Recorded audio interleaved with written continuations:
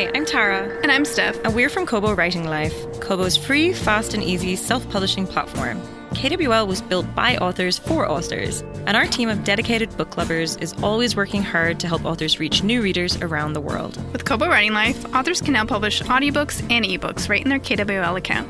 We don't ask for exclusivity, and you'll always control your pricing in up to 16 currencies. You can also create a pre-order for your audio and ebooks with no date limitations. We have a lot of great promotional opportunities for Kobo Writing Life authors available in the Promotions tab, right in their KWL dashboard. If you're an author and you don't have access to the Promotions or Audiobooks tab, email us at writinglife@kobo.com and we'll get you sorted. We're all about providing excellent support. Create your free account today at kobo.com/writinglife. If you want to learn more about Kobo Writing Life, check out our blog, podcast, and find us on social. Happy writing!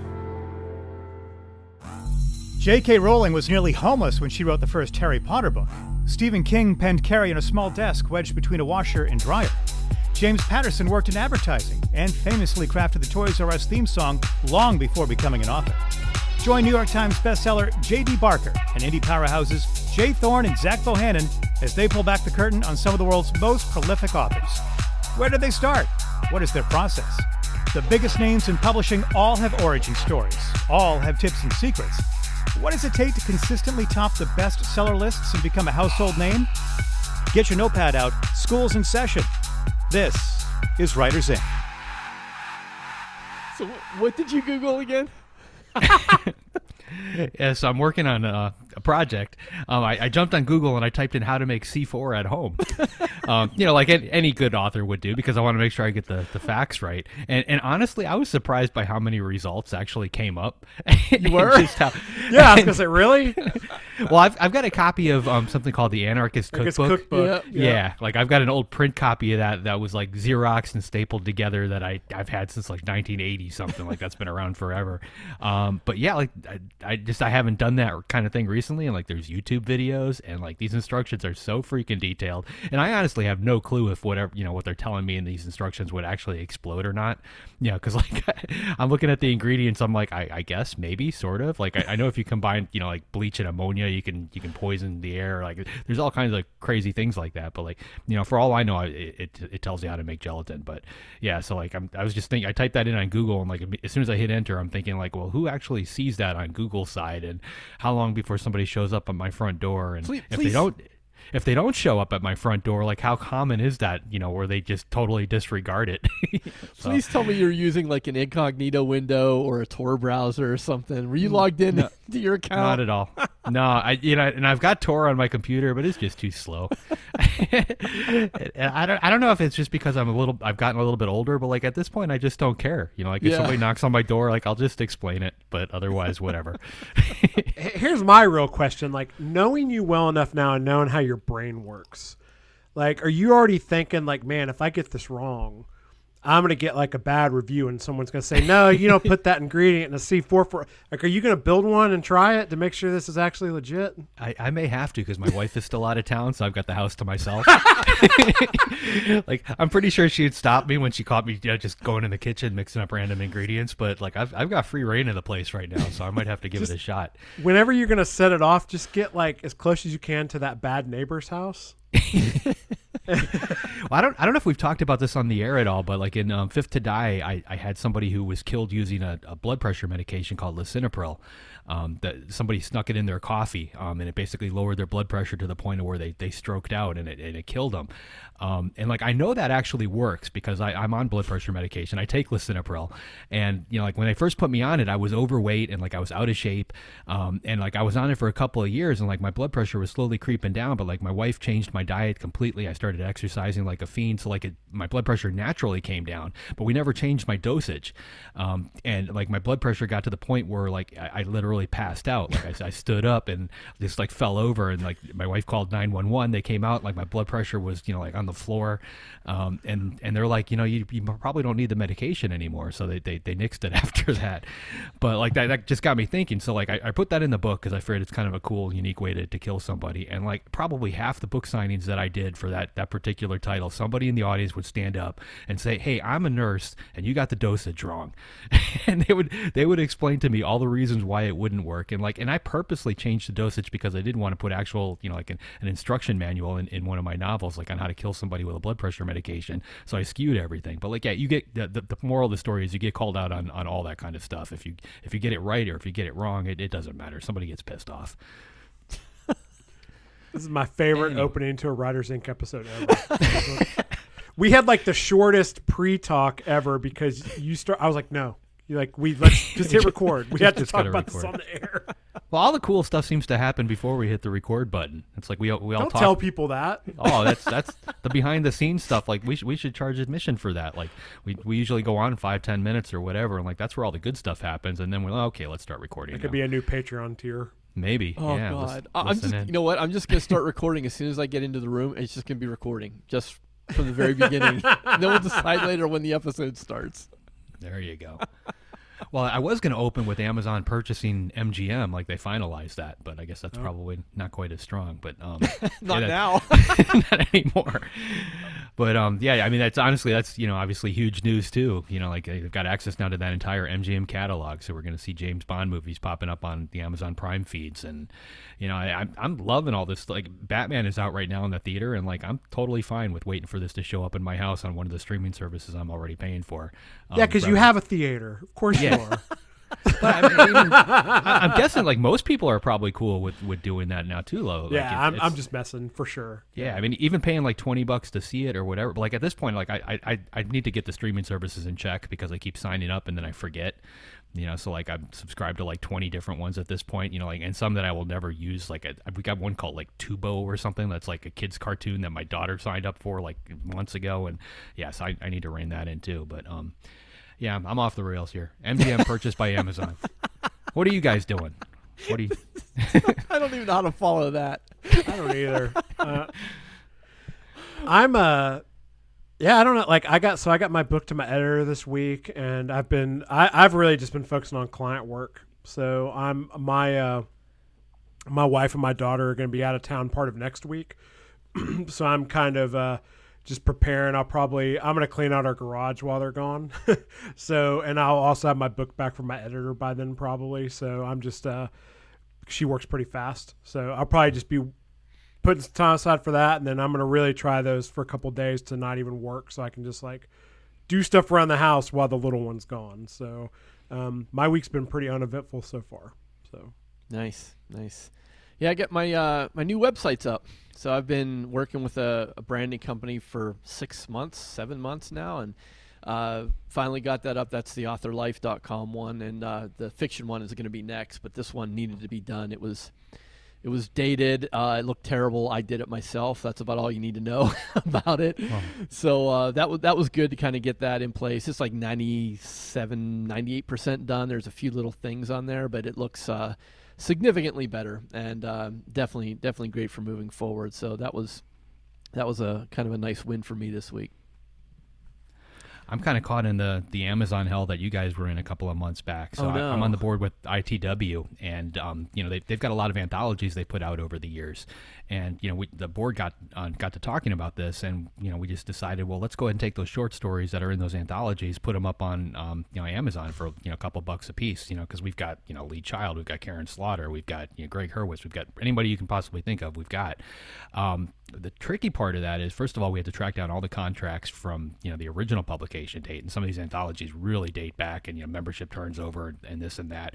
But now we've got them up on Amazon in KDP, and we're getting the slew of emails back from Amazon telling us why we can't publish these yet, because we have to prove because it's basically ITW publishing under multiple authors' names. So for each one, we have to prove that we're able to do that.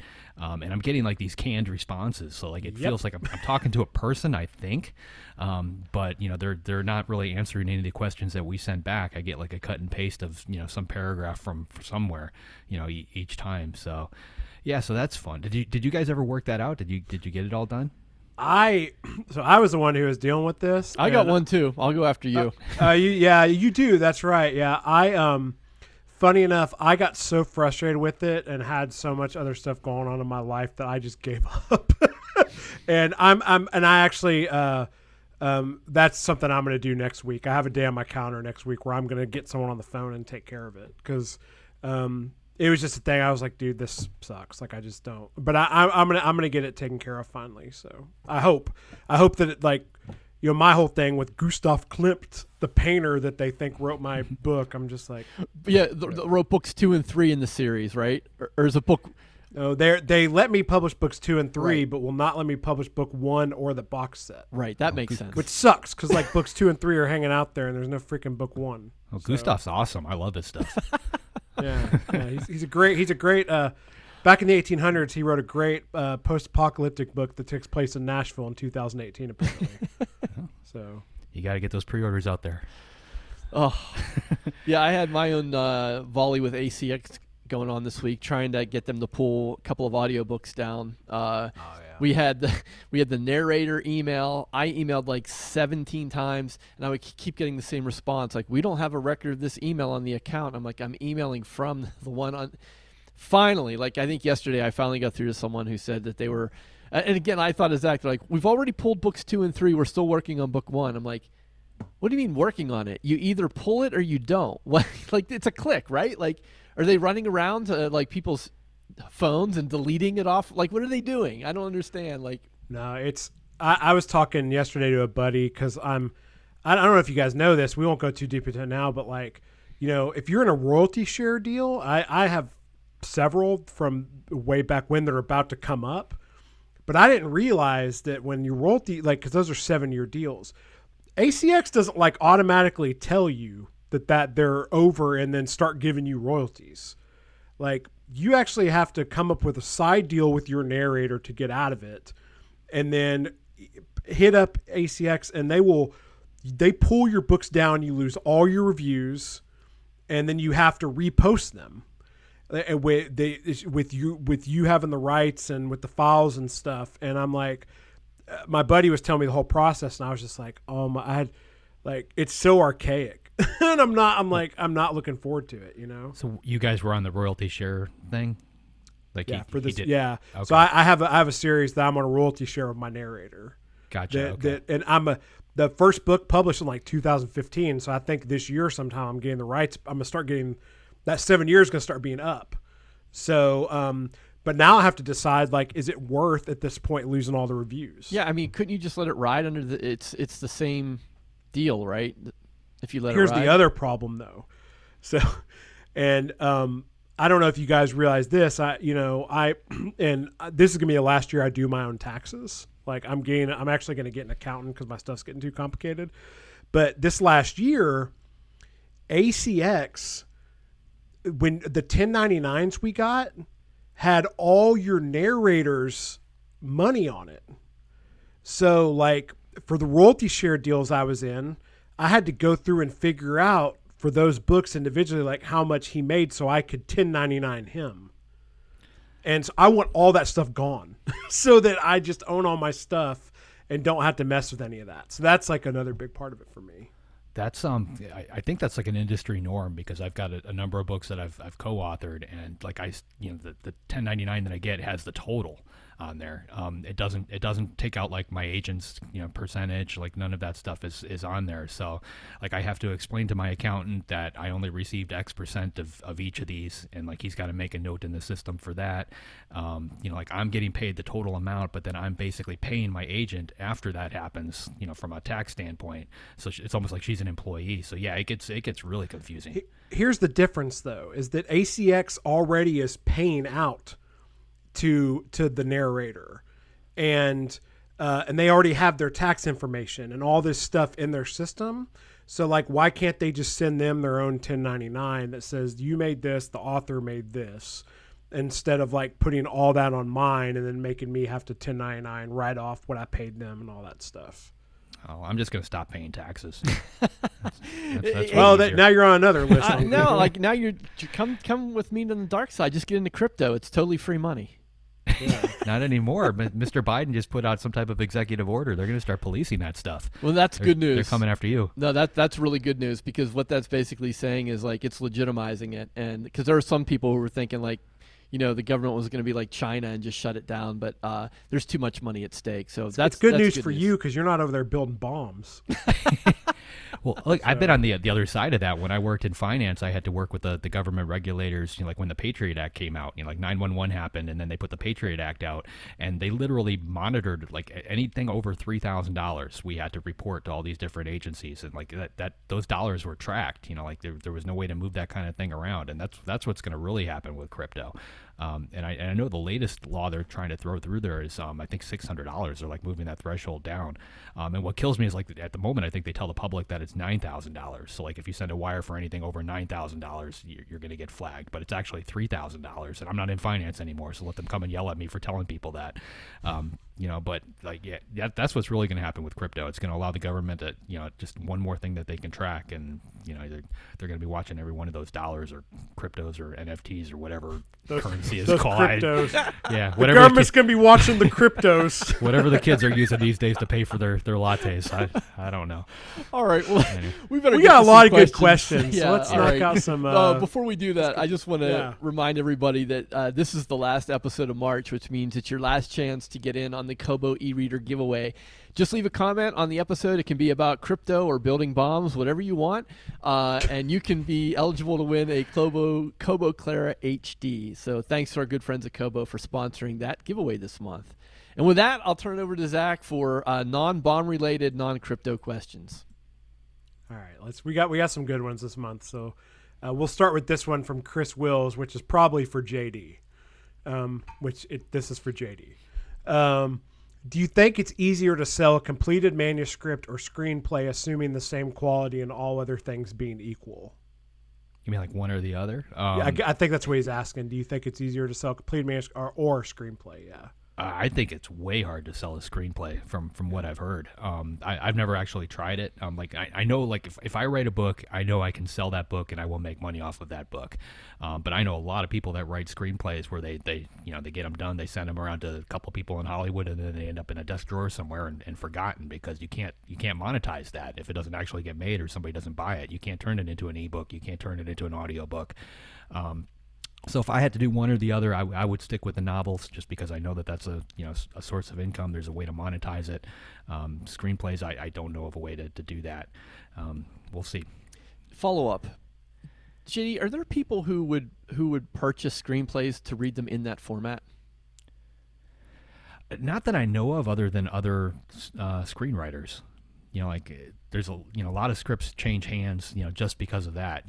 I've got a whole stack in my office right now of big movies that I like, just because I wanted to see the format. I wanted to see how they wrote out particular things and stuff like that.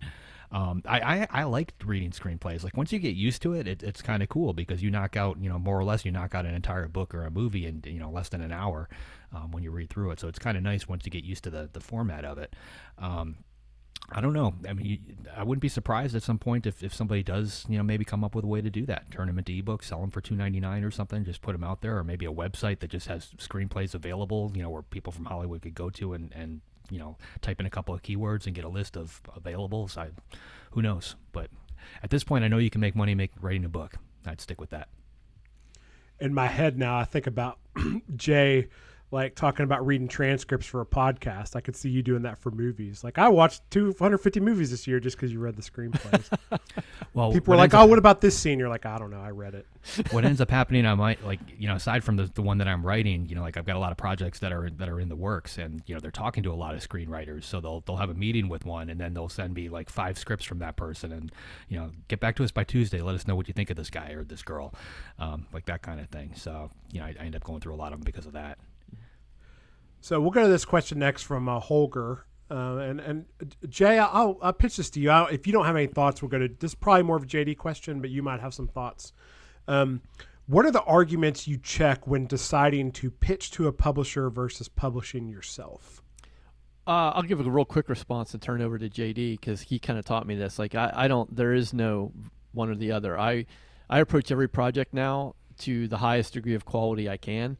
I don't think like, well, if I pitch this to a publisher and it doesn't go anywhere, then I'll self-publish. I want that to be the absolute best manuscript I can possibly create, and so that doesn't change my process. Well, since I told Jay that, I totally agree with that complete statement. Well, maybe too, think about like factors you consider, if there are any. Like, should I just publish this myself, or should I pitch this to an agent? Well, the way I look at it, well, I've got a contract with Kristen, so she actually gets first right of refusal on everything that I write, and gets to take it out there. So she would basically have to take a novel out there and get a deal on it or get no deal on it or whatever, and I'm allowed to say no, but she gets the opportunity to do that, and I think pretty much all agents have that. So if you have an agent, you're going to have to go that route. Like Jay said, like I write everything as if it's gonna sell to Penguin Random House tomorrow. Like it's got to be that kind of quality. Whether I'm going to indie publish it or not. Like indie publishing to me has never been a plan B.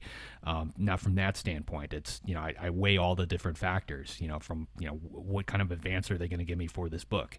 Is that advance worth taking the haircut and getting the smaller payout down the road? Like I don't necessarily need a big payday up front anymore. I can sit back and wait a couple of years for that same dollar amount to come in, because it does.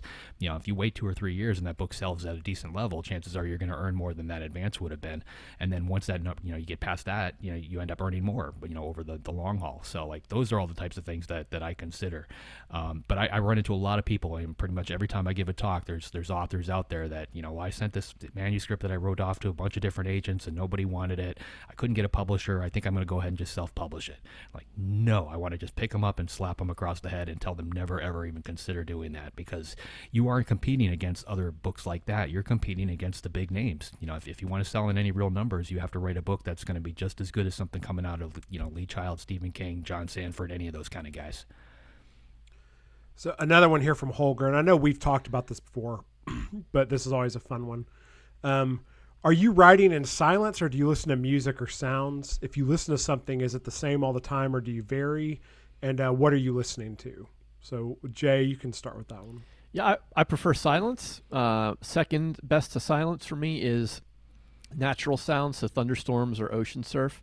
And then third would be like classical music or anything that does not have lyrics or singing. Personally, I can't do silence because I get distracted by absolutely everything. Like I've considered like covering the windows in my office because a truck will drive by. I'm like, oh, and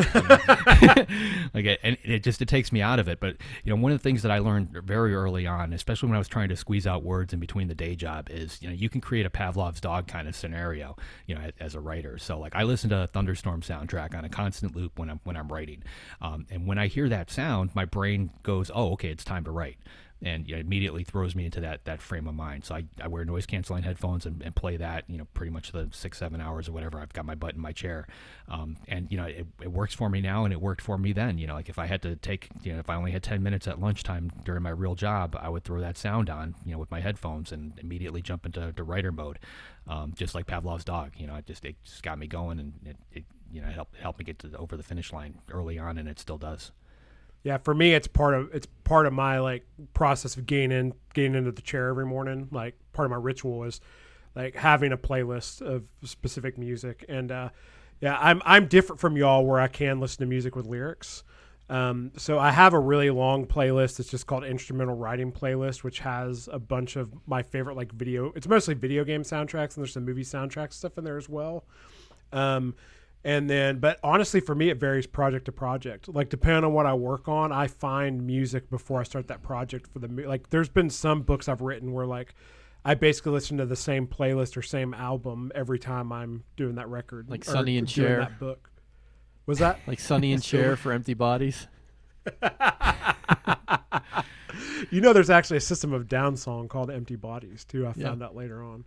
But, it's, But yeah, I right now, like when I'm editing, I can only listen to instrumental stuff. But I'm writing, especially if I'm doing like an action scene. I mean, I have this Spotify list that's basically like 200 of my favorite like heavy metal songs, and I'll just put that on shuffle and let it go. So I think you just answered the question that I was going to ask you, because the reason I don't listen to music is because it screws with my pacing.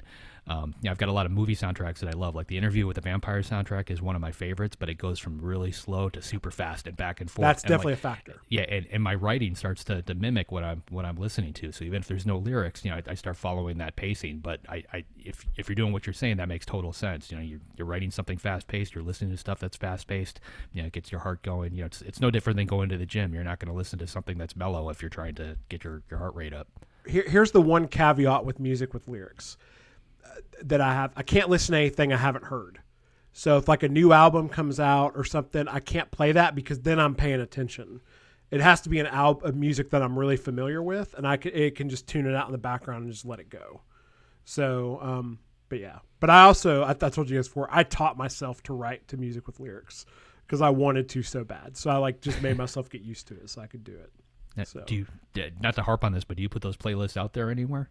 You know, like I wrote this thought book about listening it. to this. I have sent out to my mailing list before, like this is what but I actually have thought about, I think that would actually be something cool to send to my mailing list. Yeah. To make that more of a regular thing because they're on Spotify. I could make them public. So, yeah, so that's probably something I need to do a better job of, especially since you're asking. If you're asking, then it's probably a good thing to do. I honestly, like I write author's notes at the end of each of my books. I'd probably throw something like that in the author's note. That's a good call. Yeah. I should I'm going to make a note of that. That's a good idea. Let's go to Don Elliott, and I'll start with Jay. He's got a few questions. We'll see if we can hit these rapid fire. We got a couple more after that. Jay, how do you choose the right editor? We're going to rapid fire that question? It's like saying, how do you choose the right girlfriend? It's like, Dude, come on. No. Go to theauthorlife.com / editing. You have a whole page for editors. You know, in all seriousness, there is the authorlife.com / editing. I'd highly recommend you start there. But really for me, the editor, it's a relationship. So what I can say is how I've never chosen an editor is scrolling through dozens of pages on a marketplace and picking someone off there. Never, ever, ever done it that way. It's always been a recommendation, word of mouth. Most importantly, if they have a podcast. If they have a podcast or a YouTube channel or some type of content marketing where I can get to know them ahead of time, that is a tremendous benefit in choosing the right editor. One of the things that I recommend to people is take a short story or the first chapter and send that same piece of writing off to all the different editors that you want to interview and see what they come back with. Because there's a lot of different things that have to mesh there. They're not just checking grammar, you know, and checking your work against the Chicago Manual of Style or something. Like their writing voice needs to be similar to yours, or they need to understand your writing voice, or they're going to change your writing voice. So it's real important that you get somebody that's a fit. And, you know, some editors will, you know, completely rewrite your sentence. Other ones will just go through and check the grammar. You know, there's like this huge chasm of differences between them, and you need to find somebody that really meshes with what it is you're looking for. It is 100% a relationship too, as Jay said. Like my editor, it's great because my editor knows my writing so well that like we can focus on bigger picture things when she's working on my book. You know, she's really helped me course correct a lot of my bad habits and such. And I did what JD said when I first found her. Like I went on Upwork. Is it still called Upwork? It was called something before. Yeah. They changed the name, but I went on Upwork and sent sample chapters to a bunch of people, and did it that way, and found her, and we're still working together. Like however long it's been now, it's been like a while. But we have a great. I mean, it's a relationship. Like I even called her recently to like talk about some stuff with her that's going on in my personal life. So like we're that close. So yeah. So but. Let's see. He also asked, this is a big question. How do you decide your whip is done and ready to publish? That's a rabbit hole question.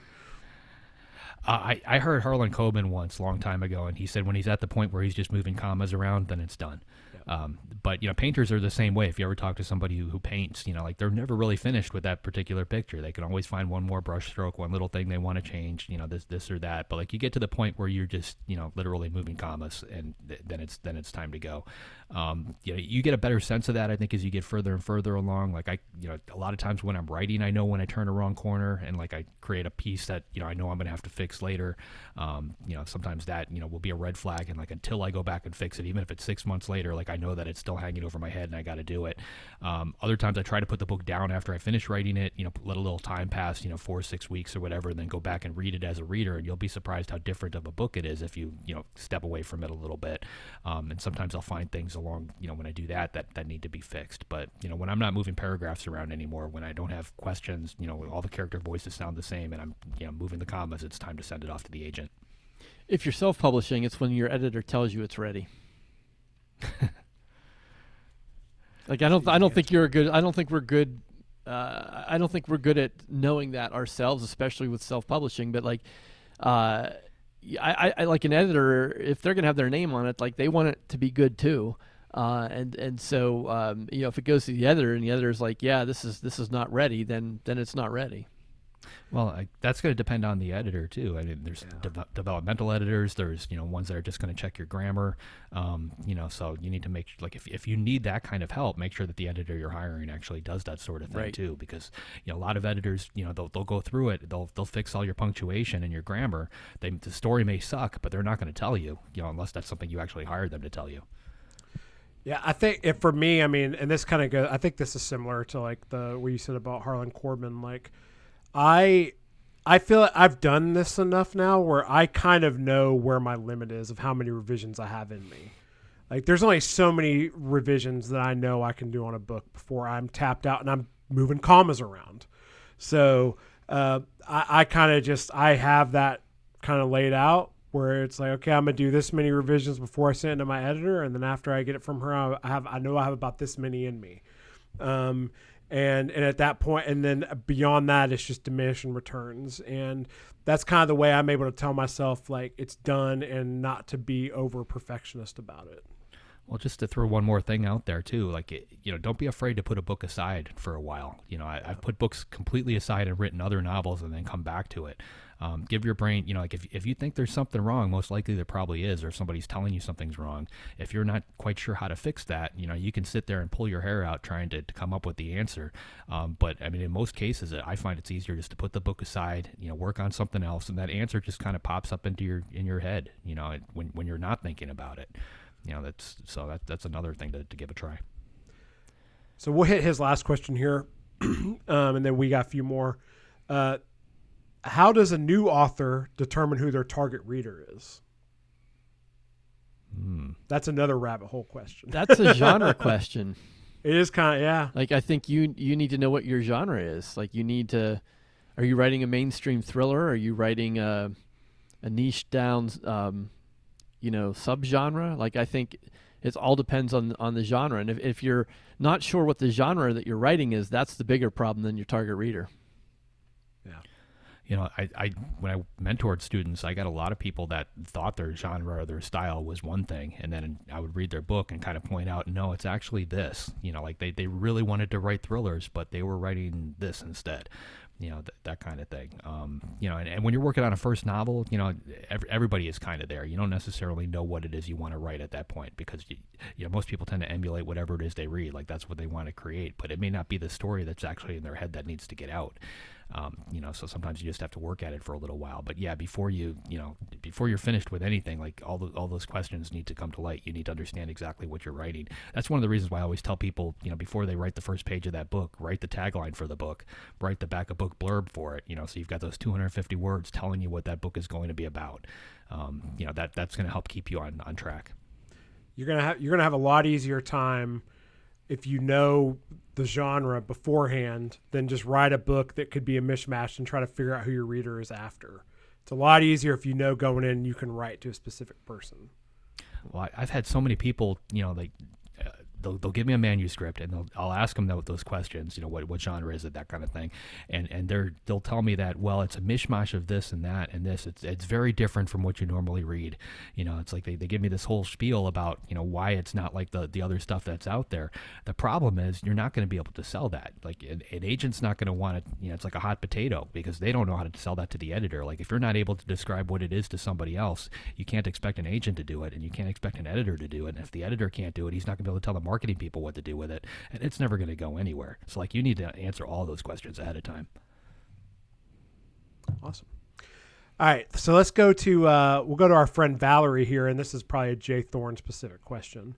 If you provide author services and run an author business as well as other books, as well as writing author books, what is a good ratio of time spent on either endeavor? It's kind of an individualized question, don't you think? It is. And I think what we all want is, like, we want to know, okay, I need to be spending 60 minutes on this project and 40 minutes on this project, but it doesn't work that way. My best advice to Valerie and anyone who's in a position where they're splitting their time between writing fiction and doing anything else that brings in revenue, whether that's an author business or real estate development or coaching or a day job, whatever it happens to be, I try to be very opportunistic. So there have been moments over the past couple years where I was working on a fiction project nonstop every day for weeks.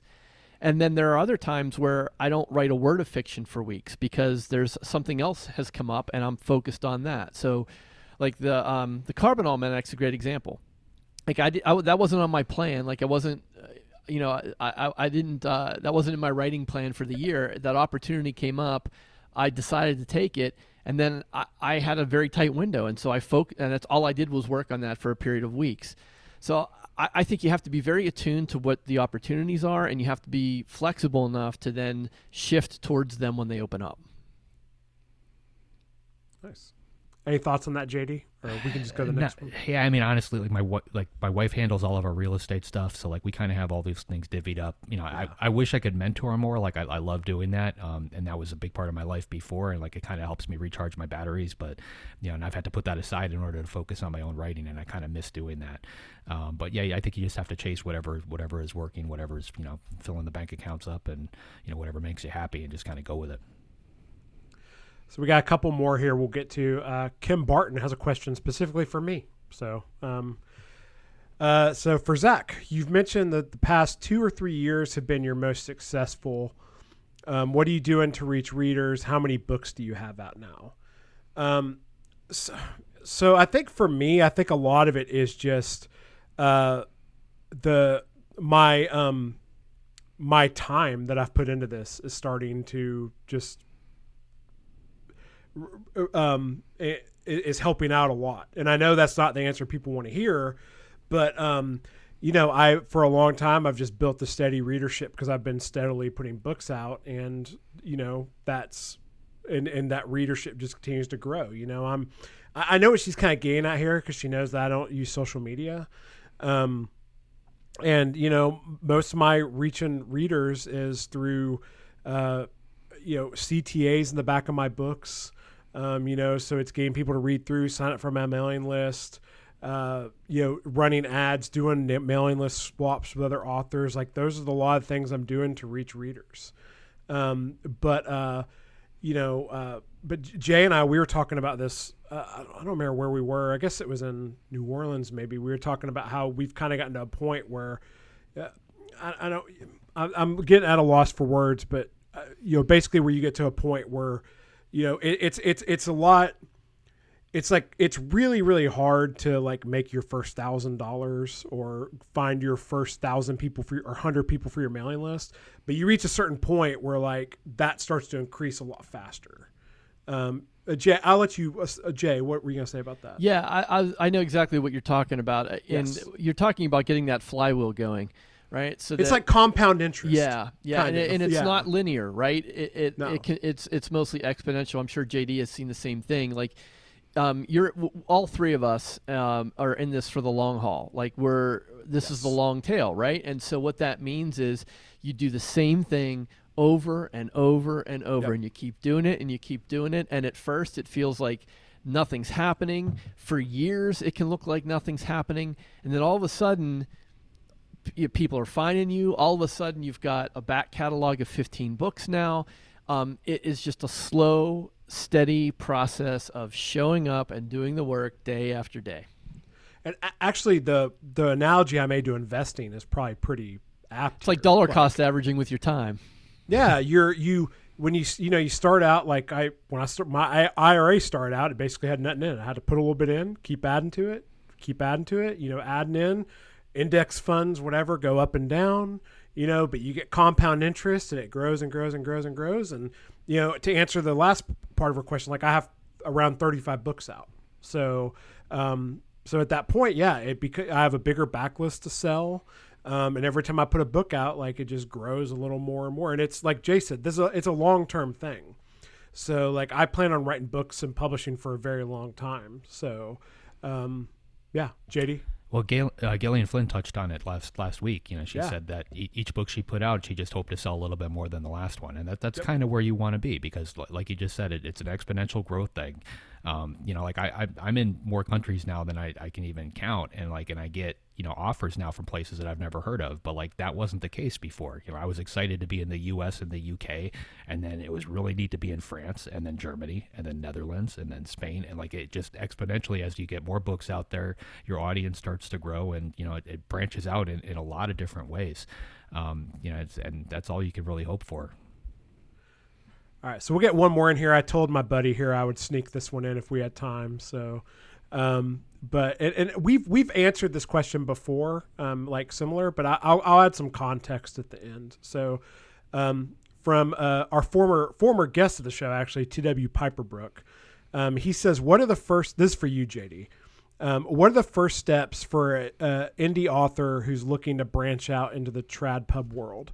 What are the things that traditional publishers would be looking for in terms of platform and prior sales? And just to give a little bit of context, like, you know, he has a lot of books out. He has a sizable mailing list, and I know he's interested in like being hybrid. So like he's not starting from scratch. He's been full time since like 2014 or 15 or something. So, but I don't know. So like with that context, like what would you say to Tyler? Well, I know when I first sold like Fourth Monkey, you know, like every time I had a phone call with one of the publishers when we were trying to find somebody for that book, you know, their second thing that they would bring up, you know, first they would tell me how much they liked the book, you know, because they're kind of obligated to say that. And then they would ask what my social media presence was like. And they wanted me to rattle off how many followers I had on Facebook and on Twitter and on Instagram and, you know, all those other things. Right now, I don't think they care. I think they finally come around and realize that doesn't really sell books. Like your physical presence doesn't on social media, I don't think really sells books. The amount of people talking about your books on social media, that sells books. The problem is you can't directly influence that. The only way you can control that is by writing a good book that people want to talk about. So that's kind of where I'm at with social media. You do need to track everything, you know, somehow, whether it's spreadsheets, and I know there's services now that can do this, but you need to get a really good handle on what your sales numbers are like, because that's the real deciding factor, I think, at this point. You need to be able to walk into that publisher's, you know, conference room, put a spreadsheet down on the table or up on your little PowerPoint, and say, okay, this is where I was 4 years ago. This is where I'm at now. You know, this is where I'm projected to be in another 4 years. You are a business. You've got a widget that they want to sell. The problem with that, though, is, you know, at the point where you've got when you have those types of stats, you don't necessarily need them anymore. You know, because you know, for me, I got lucky. You know, I got a nice big payday at the beginning of the career, and that allowed me to write and kind of, you know, create that base beneath me. But, you know, a lot of people, you know, especially if you start off in the indie world, you get 5, 10, 15 novels behind you. You've got strong sales numbers. You don't need a traditional publisher anymore, unless you want to try something different, unless you want to get your books into the bookstore, or, you know, even the foreign deals. Like a lot of those people, like they still want to see an agent. You know, they still kind of want to follow that route. But yeah, I mean, just kind of track your stats. I mean, like for me, it's a give and take. Like when I write a book, I know I can make more money selling it as an indie author at this point. But at the same time, I know if I hand it off to my agent and I allow them to farm it out to, you know, to all the different foreign publishers, you know, in the long run, that's going to make my audience a lot bigger, I think, than the market that I can attack. As an indie author, I think I can hit the market that I'm already exposed to, that knows me. But it's still very difficult to break out into a new market, particularly in foreign countries without following that model. So all of it kind of feeds itself. It all works off each other. If you can get into the hybrid model, which is what I try to do as much as possible, I think that is the answer, because you're kind of taking advantage of the best of all those different worlds. Nice. Good answer. All right. Well, thank you to all our patrons for asking questions. We definitely appreciate it. And Jay, I'm going to take your job this week. JD, who do we have next week? I honestly forgot to look. Time. I can handle it. We got Alyssa Sussman up next week, and then a few more coming up to be aware of. We got Carter Wilson, and James Rollins is returning to the show after a few years. So yeah, that's what's coming up next. All right. Well, to our listeners, make sure you go to writersincpodcast.com and grab the free revision masterclass, where you can see the storytelling process from beginning to end. We'll see you next episode, and have a great week of writing. Thanks for listening to this episode of Writers, Inc. Access the show notes and leave a comment at writersincpodcast.com.